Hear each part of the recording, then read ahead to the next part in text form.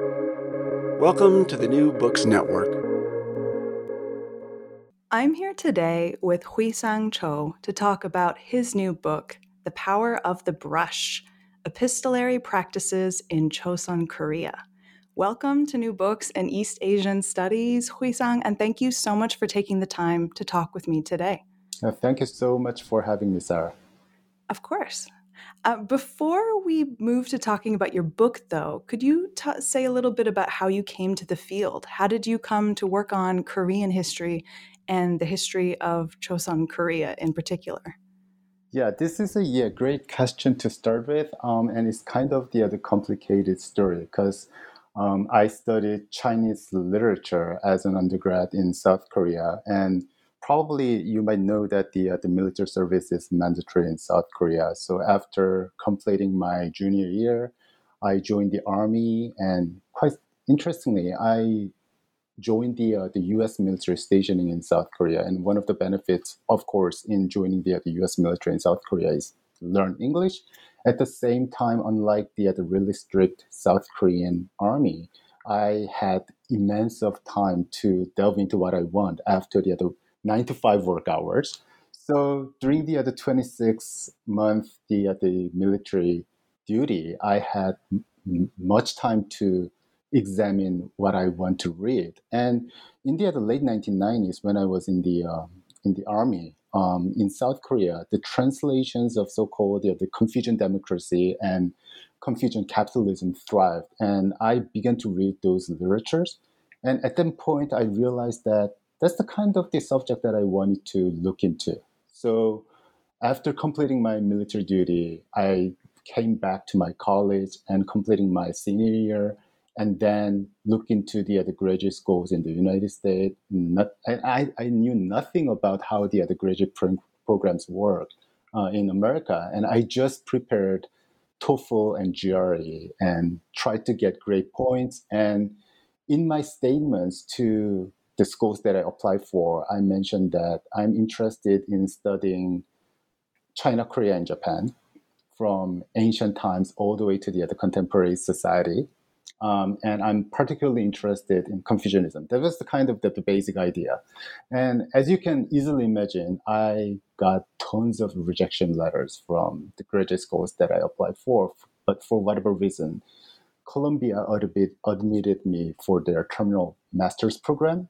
So as soon as I arrived at Columbia, I began to talk with faculty members there and began to express my passion in Confucian capitalism, Confucian democracy, and things like that. And they mentioned that nobody is interested in those topics. And they knew that I came from Korea, and they knew that I studied Chinese literature. So they just suggested that I just try some courses in the Korean history and Chinese history.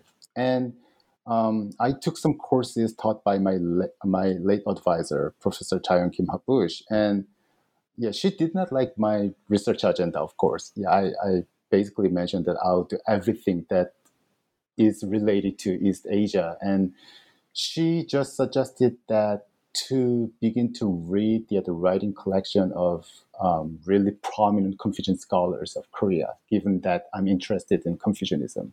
So during my master's years at Columbia for 2 years, I read the writing collections of Hwisang, whose face appears on the 1001 banknote of South Korea, which is the equivalent of dollar bill in the United States. So Hwisang could be kind of the Korean version of George Washington. And I read his writing collections twice during my master's years. And the ways in which he presented Confucianism was completely different from what I read from the literatures about Confucian capitalism and Confucian democracy and so on and so forth. So I began to ask some questions about the issues that made me confused. And that was the beginning of the whole project that ended up becoming my book, The Power of the Brush. I love how it seemed that your project went from everything and everything, everything, as That's you true, said, yeah. everything related to East Asia. But I have to imagine that in your being interested in everything related to East Asia, there you it seemed to me, at least from reading your book, that you were probably interested in other times and places as well beyond East Asia. And I say that because this is not a comparative book. But at least in my reading, I noticed that I felt at least it had been written with an eye towards the comparative. So you make references throughout the book to other times and places. You mentioned, like, for example, the American Revolution, imperial gazettes in China, letter writing cultures, throughout the world and history. Was this sort of comparative aspect of it important to you in how you wrote this book or how you thought about the book? Yeah, that is a great question. And I think that is the kind of the invitation in which I could talk about the methodology that I applied in writing this book.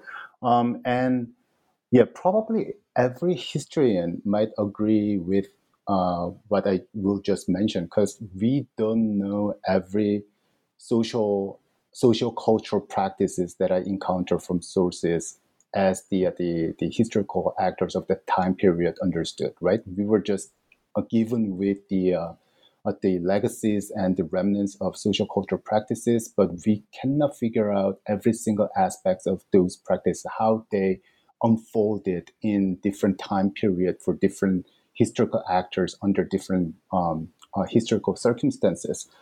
So actually, this is not just the problem that I had, and I also cited this in my book. But the in Pierre Bourdieu's book, the um, about the cultural production, he also mentioned that some social cultural practices were part of the self-evident givens of the certain situation.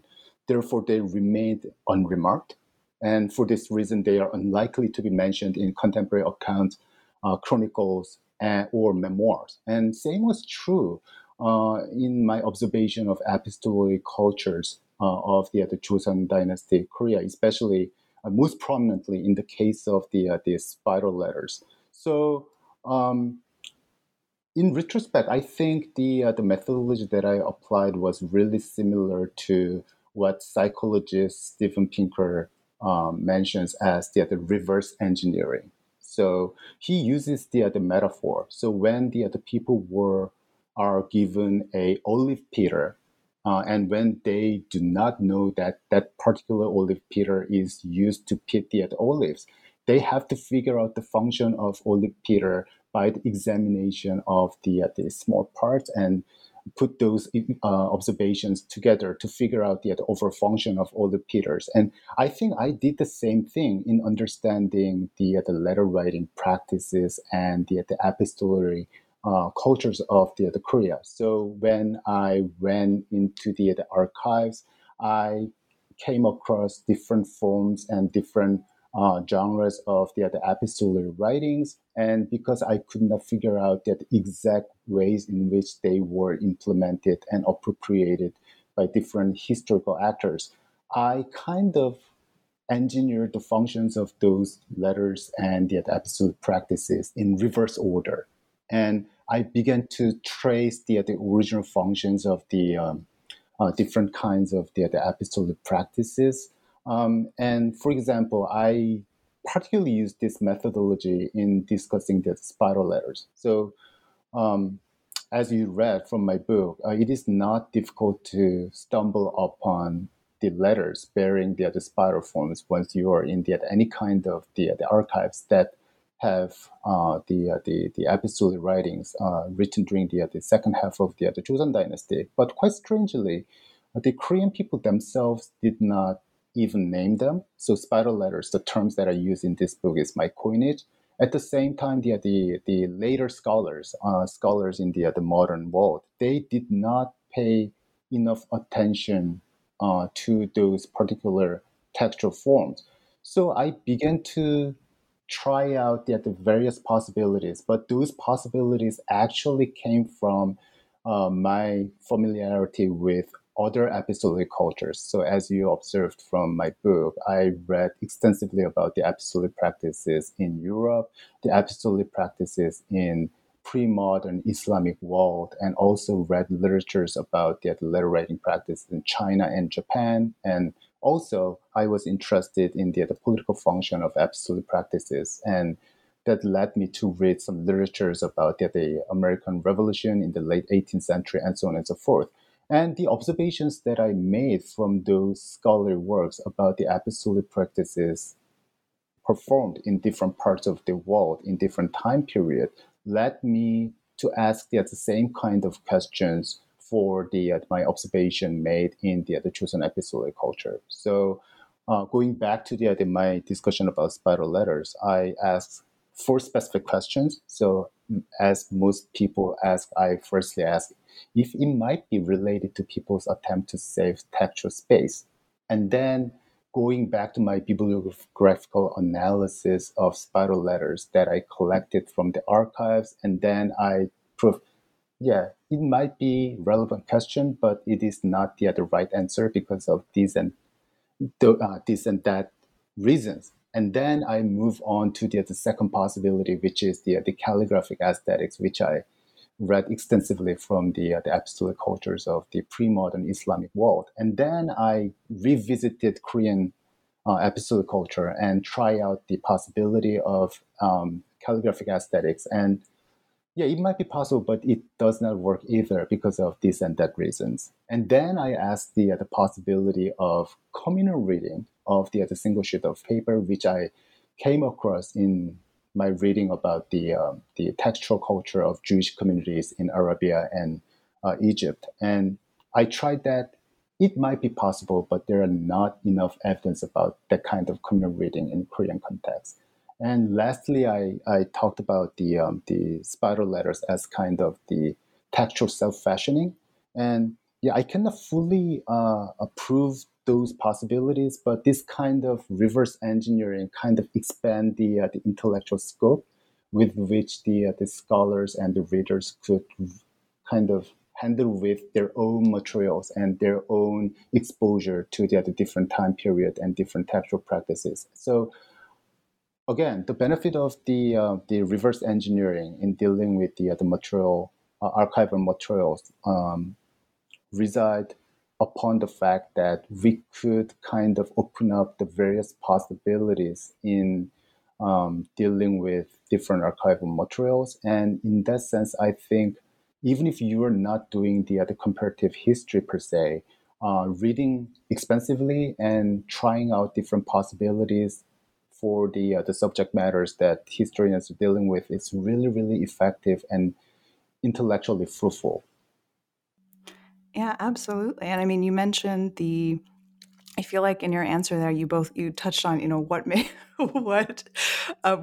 the work of the historian so difficult, right? Recovering what was unsaid, unwritten at the time because it was so mundane or didn't need to be deemed, not necessary to comment on. But also, what is so great about the work of a historian? Yeah, So that's thank true. you. And another aspect that I would like to add on to this question is the something very epistemological. So when I presented my book project to in several occasions, there were some concerns made by, especially by the senior scholars, because they kind of labeled me as a lumper vis-a-vis splitters. And one really prominent scholar that he mentioned that this kind of tendency of lumping everything together always work out because I tried to lump them together from the beginning.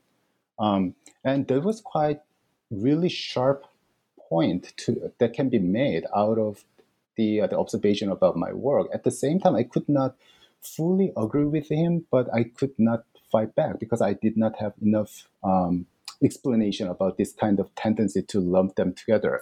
But over this summer, I reread the Michel Foucault's The Order of Things, and in the second chapter of this book, Foucault was mentioning about the epistemological trend that changed at the turn of the 17th century Europe. And he mentioned that by the end of the 16th century, all the scholarly works of the humanists were actually their attempt to find the similarities among the different historical or literary phenomena that they are dealing with.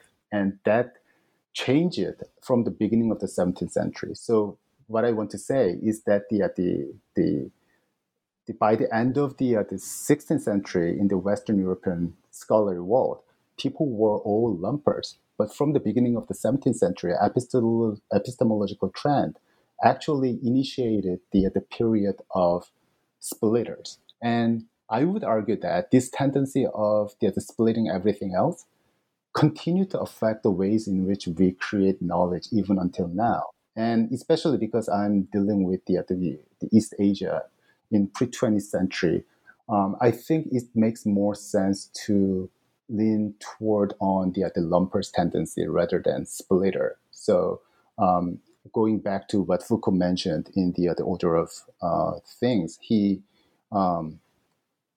used these terms, which I think really useful for the historians working on pre-20th century non-Western world, which he used the signatures within the similitudes. So the scholars in the Western Europe before the beginning of the 17th century, they put enormous emphasis on similitudes, but at the same time they try to find the slight differences among them, which he labeled as signatures. So I think it would be really useful for the historians to kind of be aware of this kind of interaction between similitudes and the small signatures living within those similitudes. I dearly, dearly hope that you sent those chapters to your former committee members who phrased it as a problem with your work when you were a graduate student. Yeah, I wish I could. No, I think that's a fabulous reminder for the history of the work in which we do. That too has a history, right? That's fascinating. Mm-hmm. And I feel really terrible now because my next question is, I suppose, of the splitting nature. That's fine. That's fine. Yeah, let's elaborate on that. When we're talking about the expansive of the everything, the reverse engineering, I should note that you mentioned spiral letters in the answer to my previous question, which I think was one of my personal favorite moments of your book when you're talking about spiral letters. But to sort of back up to Chosŏn Korea, because much of what happens, I think just about everything that happens in your book is happening in what you refer to as the epistolary revolution, right? This surge of letter writing in Chosŏn Korea, something which you talk about as beginning in the mid 16th century. So, as a way of sort of like setting the stage for this moment, this surge in letter writing, could you sort of just detail what is going on in this time period that is leading to this surge of letter writing, and what were sort of the impacts of it? Mm-hmm. Yeah, I think the 16th century is a really interesting period for the historians of the Chosŏn dynasty, because it is the time period that is placed right middle of the dynasty. At the same time, at the end of the 16th century, as we all know, the Chosŏn dynasty underwent the massive international war, the Japanese invasion of Korea from 1592 to 1598. But I'm particularly interested in the changes that I observed at the beginning of the 16th century, and the changes that I observed in the diplomatic, political, and the cultural changes during the first half of the Chosŏn dynasty all converged onto the letter writing quite interestingly. That's why I call the epistolary revolution at the beginning of the 16th century. So firstly, diplomatically, one thing that we have to remember was the tension between the Ming Dynasty China and the Chosŏn dynasty from the establishment of the Ming Dynasty in 1368. Because we all know that the Korea was really close to the Mongol Yuan, culturally, politically, and even biologically. And that made the founder of the Ming Dynasty, Zhu Yuanzhang, really afraid of the potential collaboration between the Mongols and the Korea. So if that happened, he had to deal with the two different enemies back and forth, right? So that it was the kind of just the main source of the diplomatic tension between the Ming Dynasty and the late Goryeo Korea and the early Joseon Korea. And this kind of diplomatic tension also affected the cultural and intellectual interaction between China and Korea. So one of the easiest way for Korean scholars to be exposed to the most up to date the scholarship was to send young students to the schools in China. But from the beginning of the Ming Dynasty, the Ming court prohibited Korean scholars in studying the Ming state schools. And that became the huge issues, especially at the beginning of the 15th century, especially during the reign of King Sejong, which spanned from 1418 to 1450.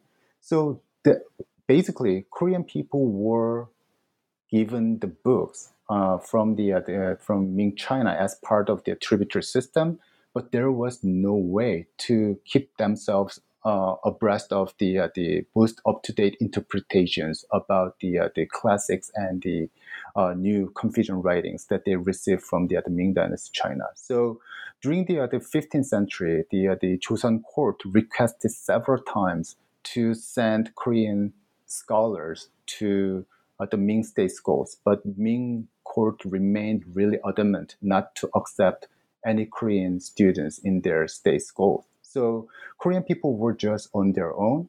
So from the mid 15th century, I would argue that the interpretation about the function of Confucianism in Korea diverged from that of the contemporary Ming China, and it exacerbated, especially after during the first half of the 16th century, because of the rise of Wang Yangming in the Ming China. Because from the perspectives of the Korean scholars, that was the really egregious deviation from the orthodox Neo-Confucianism that they read from the books that they received from China.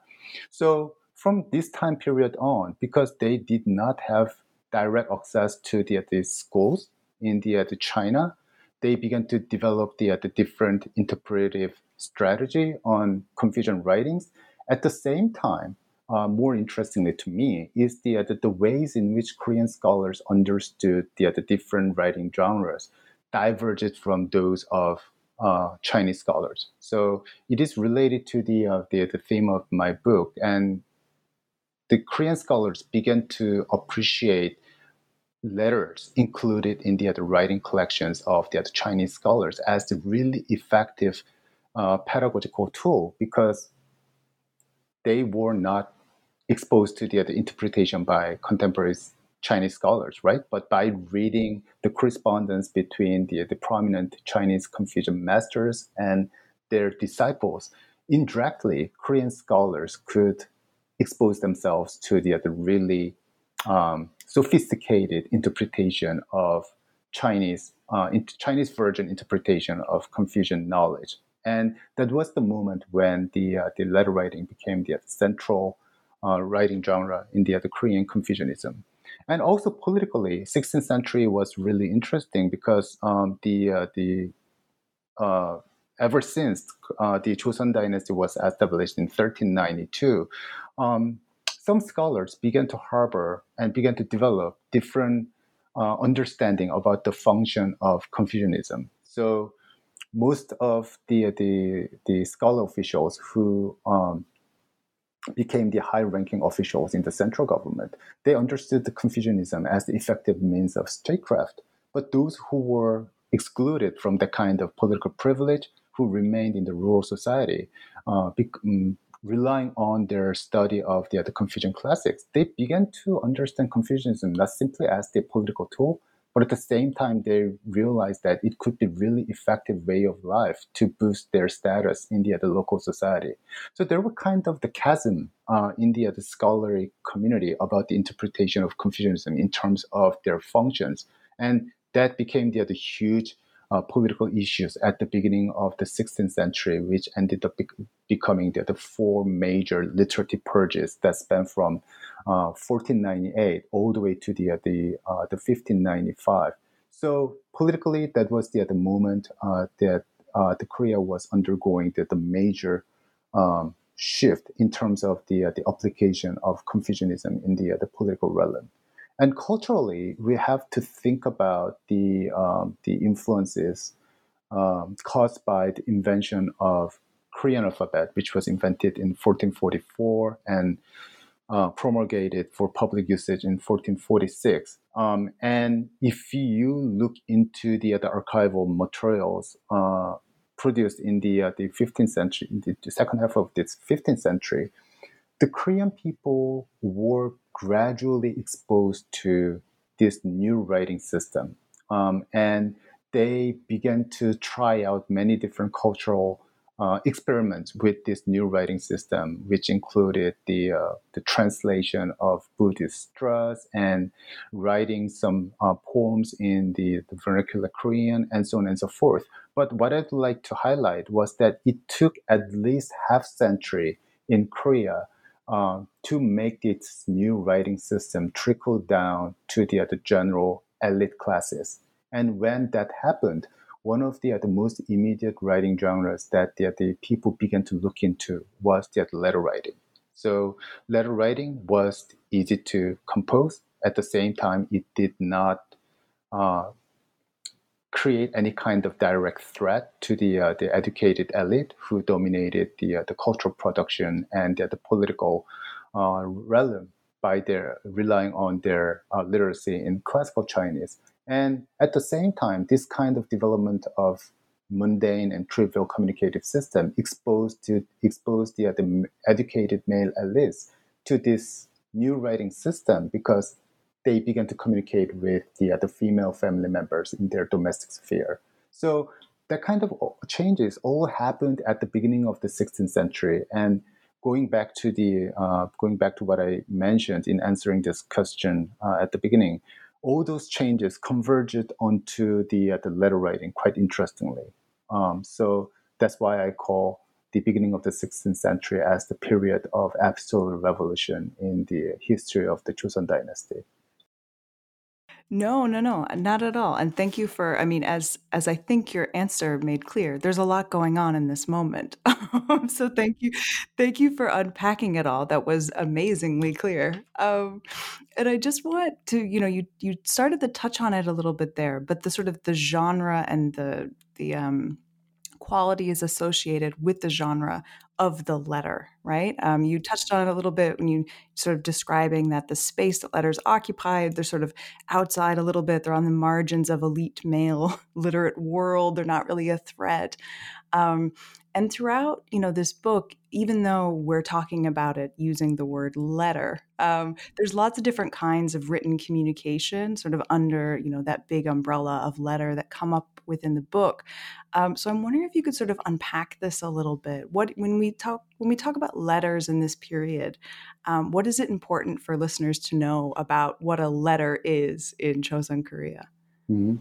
Yeah, I think this question is related to what I mentioned earlier about the distinction between the splitter and lumper, and the kind of tendency to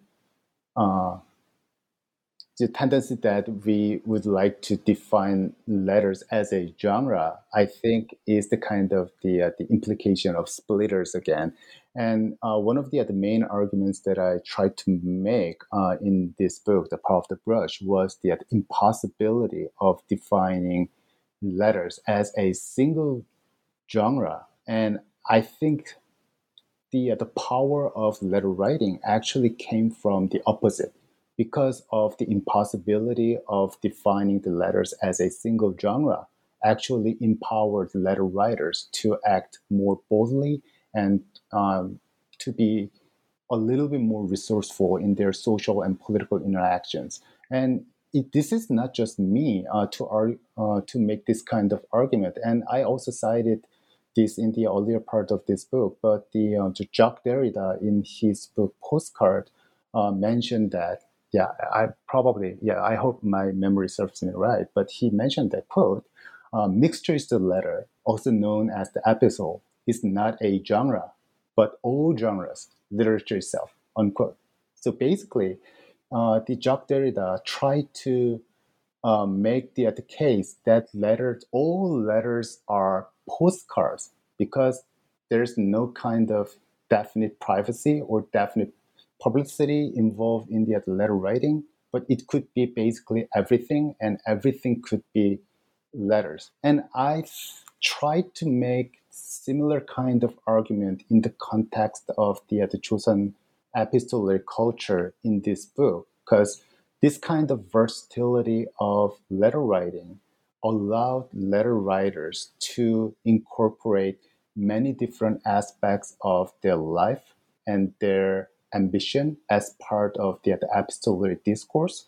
So I would argue that it would make more sense for us to focus on letters as a discourse rather than as a genre, because virtually everything can be incorporated as the content of the other letters. So that's the kind of the basic arguments that I wanted to make. And to take one step further, in my book, I invited the readers to kind of think about the theoretical implication that my arguments makes, and I cited from the Raymond Williams the book, the Marxism and Literature, and one of the chapters in that book is the multiplicity of text, and his Marxist interpretation of intertextuality is really interesting to me because he argued that actually our interpretation of literature could be complete whenever we look around the non-literary text that surround the literary text that we look into. So basically, he put enormous emphasis on the mutual influences between the literary text and non-literary text in the formation of what we call literary genres. And I think the same is true in understanding the episode practices in the Chosŏn Korea. So if we'd like to understand the epistolary writing, we've got to pay attention to the interaction between epistolary writing and non-epistolary texts that were produced simultaneously in the social interactions, because all those seemingly non-epistolary writings ended up becoming the other part of epistolary discourses in the actual implementation of letter writing in human life. I'm going to need a moment to process thinking about malleability and versatility and the multiplicity of texts. But that makes perfect sense in thinking about your book. And especially, you talked about the interactions between epistolary writing and non-epistolary texts, which I feel is sort of tackled, at least as I understood it, sort of tackled head on when we get to something that you mentioned a little bit earlier, sort of the packaging of letters as in the process of creating Neo-Confucian discourses and sort of understanding what is going on, as you put it, with Confucianism while being cut off from China, as it were. I'm very clumsily stumbling around here, but what I'm gesturing towards is where sort of we get to in your book when we hit chapter 3. So, and I'm thinking here in particular how this chapter sort of really focuses on how one Neo-Confucian scholar is working to elevate letters as an academic genre. And then you sort of follow this through in later chapters of your book. Chapter 4 builds on this, showing how the same group sort of embraced letters as an academic text, building local academy networks and creating something that you've sort of touched on a little bit already, a new identity of non-official local scholars. So again, I said that I was clumsily gesturing here and stumbling through it. But I was wondering if you could do a much better job than I am in sort of unpacking a little bit this move as letters become academic texts. How does that move sort of happen, and what happens once that shift takes place? Mm-hmm. That makes me circle back to what I mentioned about the situation of the 16th century Korea. So again, it is the transformation of letters into academic text was attributed to the kind of diplomatic tension between Ming China and the Chosŏn Korea, especially in the early period of those two dynasties in Northeast Asia, and when Korean scholars did not have direct interaction um, with the Ming intellectuals in the flesh, they had to rely on their innovative reading strategy. And as you just pointed out, the main figure in my book, the Hwisang, yeah, he found the kind of repossessed letters, not simply as the kind of the remnants of the daily practices of the past scholars, but as the kind of the different kind of interpretation about Confucian philosophy and Confucian theories, and that made him kind of repackage the letters as a whole. So instead of asking his students to read the letters left behind by the Song Confucian master Zhu, he anthologized them, and his intellectual offspring revisited the anthology made by Toege Ihwang, and they created various different annotations on this anthology, and sometimes they revisited the writing collections of Zhu and kind of recycle the letters that left behind by that Tege himself in his process of the anthologization. So there were kind of the really interesting going back and forth between the past and the present because of this attention to the letter writing. But more interestingly, what I'd like to highlight was the impact of this kind of transformation of letters as academic text made in the social interactions amongst the Confucian intellectuals during the late Joseon period, because they read Zhu's letters extensively, and they read the Zhu's letters anthologized by Toege, and the later scholars, Toege's disciples, put together various kinds of the annotations on the Zhu's letters, and they later anthologized Toege's letters. So there were different kinds of letter anthologies, but they also realized that at some point, if they ended up becoming successful Confucian scholars themselves, their letters would be revisited by their descendants and disciples. So, to put it differently, so-called the secrecy and privacy that we take for granted in the personal correspondence kind of evaporated during the second half of the Chosŏn dynasty. All educated male elites, they knew that sometimes their letters would be circulated beyond the original addressee, and that would make the meaning of their letters completely different ways. So they kept that in mind, that their letters would be read by future hidden readers. So that made the letter writing, their attitude about the letter writing completely changed it. And another aspect that I'd like to highlight is the ways in which those letters were included in the writing collection of the letter writers or in the anthologies of letters in the later time period. So if you compare those letters printed as a book with the original manuscript letters, you would find them completely different. So sometimes the editors, they kind of rephrased every single part of the letter. So at one glance, it is really difficult to realize that those letters included in printed books were actually came from manuscript letters that you have from the other archive.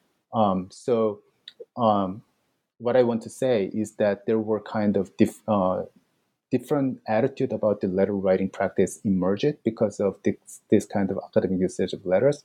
But at the same time, people began to touch on letters heavily when they transformed from manuscript letters and when they were entering the printed world. All I have to say is when we get to the point where there are anthologies of emails, we are in trouble. So, Absolutely.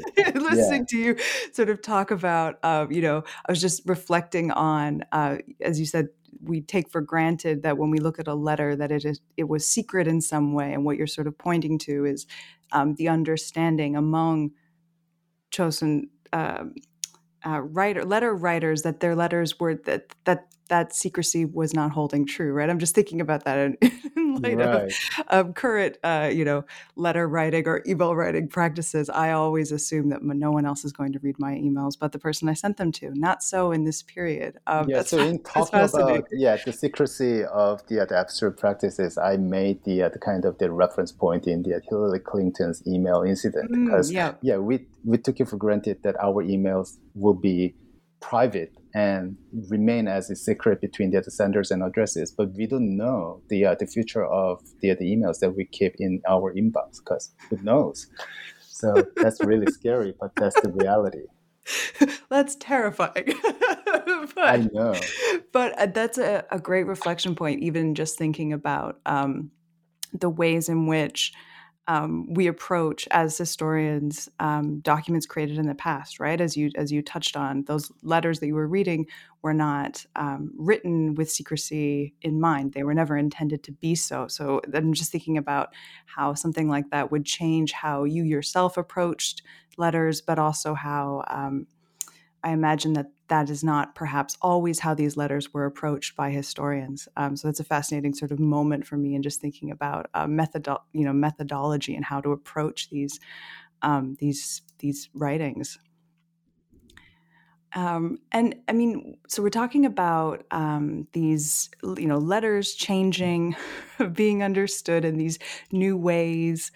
Um, and of course, this leads then to, in sort of the arc of your book, the later part, which sort of looks at what happens once these letter writing practices are really embedded in and really embraced by local literati. And here you look at how local literati use I almost want to say some of the lessons that they've learned, but how this sort of informs their own political activism. And this sort of really comes to the head in how they use joint memorials, slightly different type of text, perhaps, and how this then, as you say in the book, fundamentally transformed the political performances of late Chosŏn literati. And there's a lot going on in this part of the book, but I'm wondering if you could walk us through some examples of these political performances. What kinds of political activism do we see, local literati being involved in towards the end of your book that would have been really impossible for local Mhm. literati in earlier periods?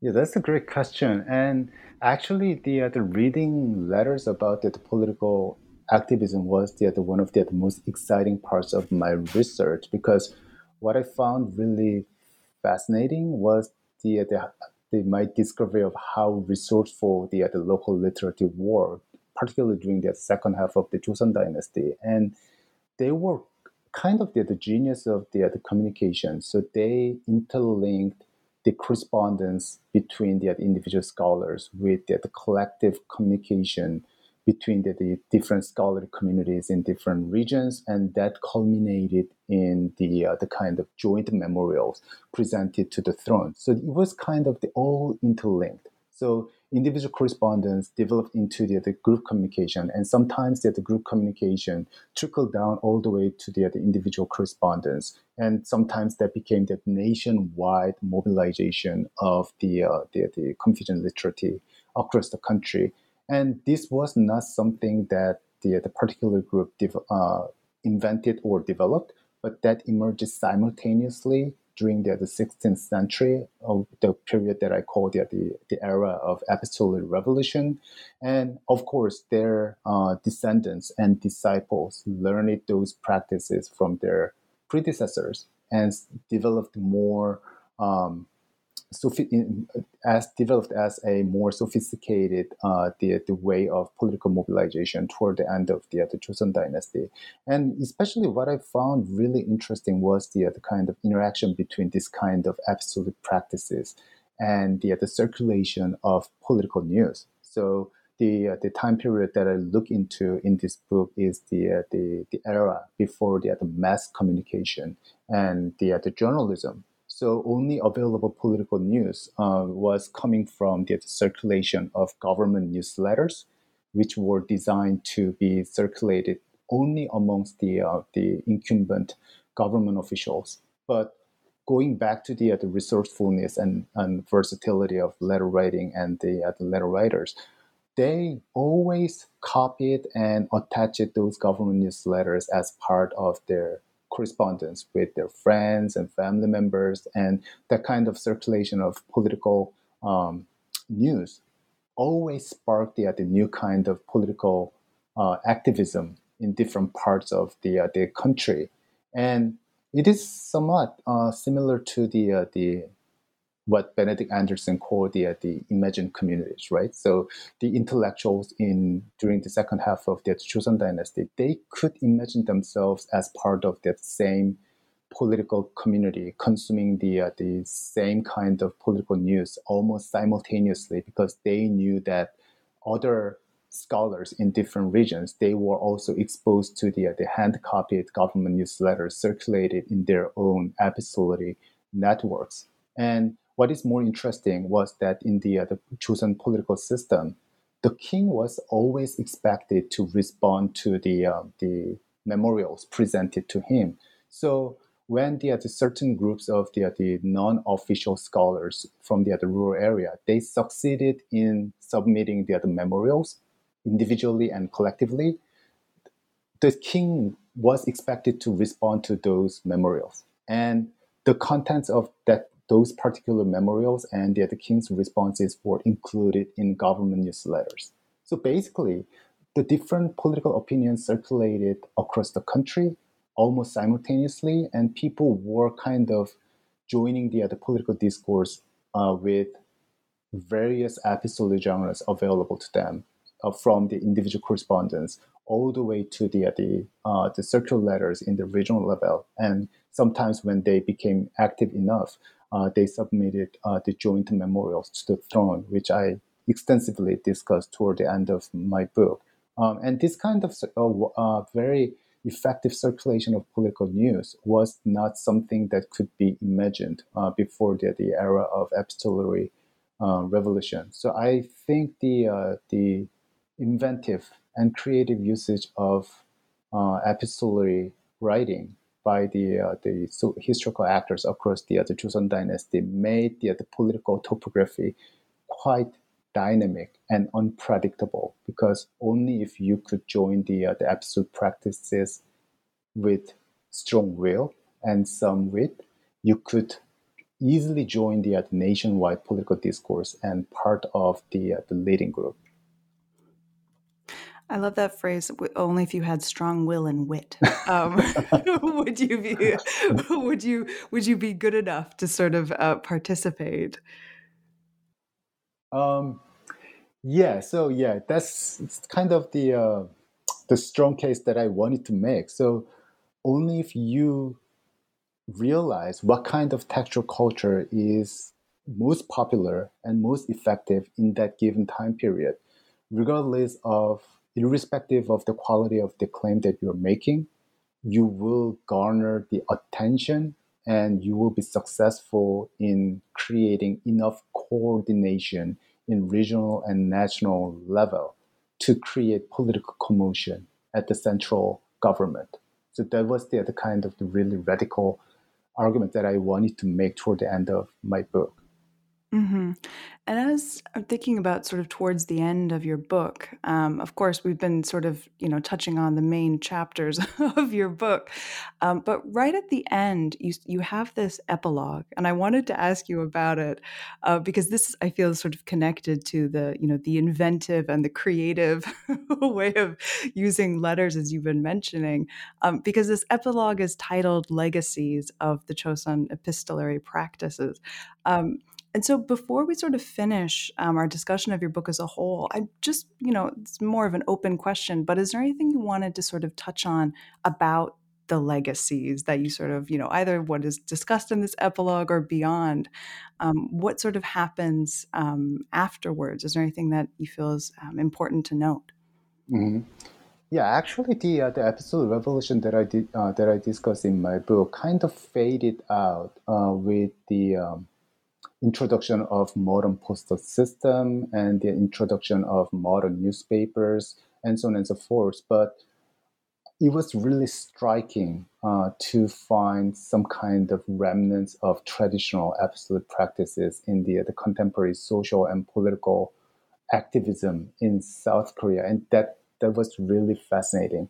Yeah, and yeah, as I mentioned in my epilogue, those kind of revisiting to the other traditional epistolary practices were attempts to grab attention mostly, rather than creating the effective political effects. But still, I think that kind of historical memory is really fascinating because we always have the opportunity to appropriate that kind of repertoire for different political or social purposes, right? So we still have this kind of potential to encounter those traditional practices for completely different purposes. So I did not speak that out in the epilogue, but that is the kind of the implication that I wanted to make as I close my book.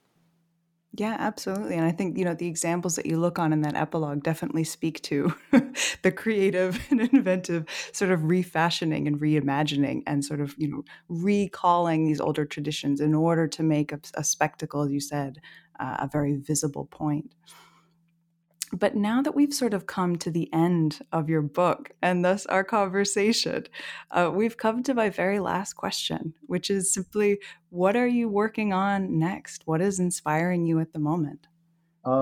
Yeah, actually, my first book was the part of my dissertation, so I still have something left from my um, research that I conducted as a graduate student. And one of the things that I wanted to develop from the other left of the part was still about the interaction between the practices of reading and writing and how they influenced and were influenced by the social, political, and cultural changes during the Chosŏn dynasty. And for my next book, I'm more interested in the culture of storytelling, both verbal and written, how the ways in which people were talking about historical personages or some kind of past events affected the ways in which we understand our own situation. So the new book project covers from the late 16th century all the way to the 1970s, and the main flow of the story would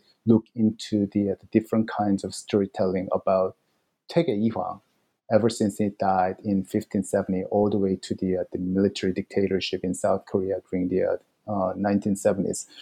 But at the same time, I'm equally interested in the storytelling that's short-lived in particular time period. So, as for the Taege Ihwang, the ways in which people talked about him kind of survived in different political and social contexts from late 16th century all the way to the present. But there are a whole bunch of different stories that short-lived in particular moment of Korean history.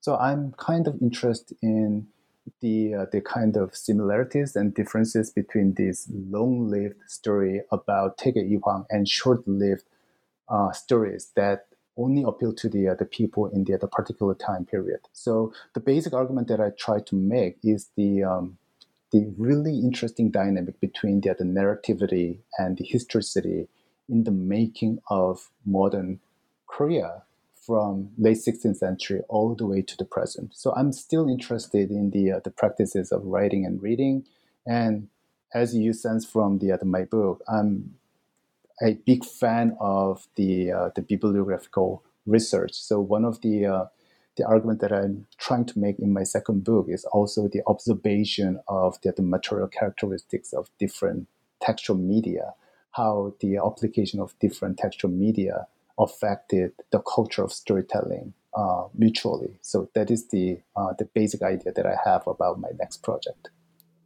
That all sounds fascinating, from, storytelling to practices of writing and reading and bibliography having playing a role there.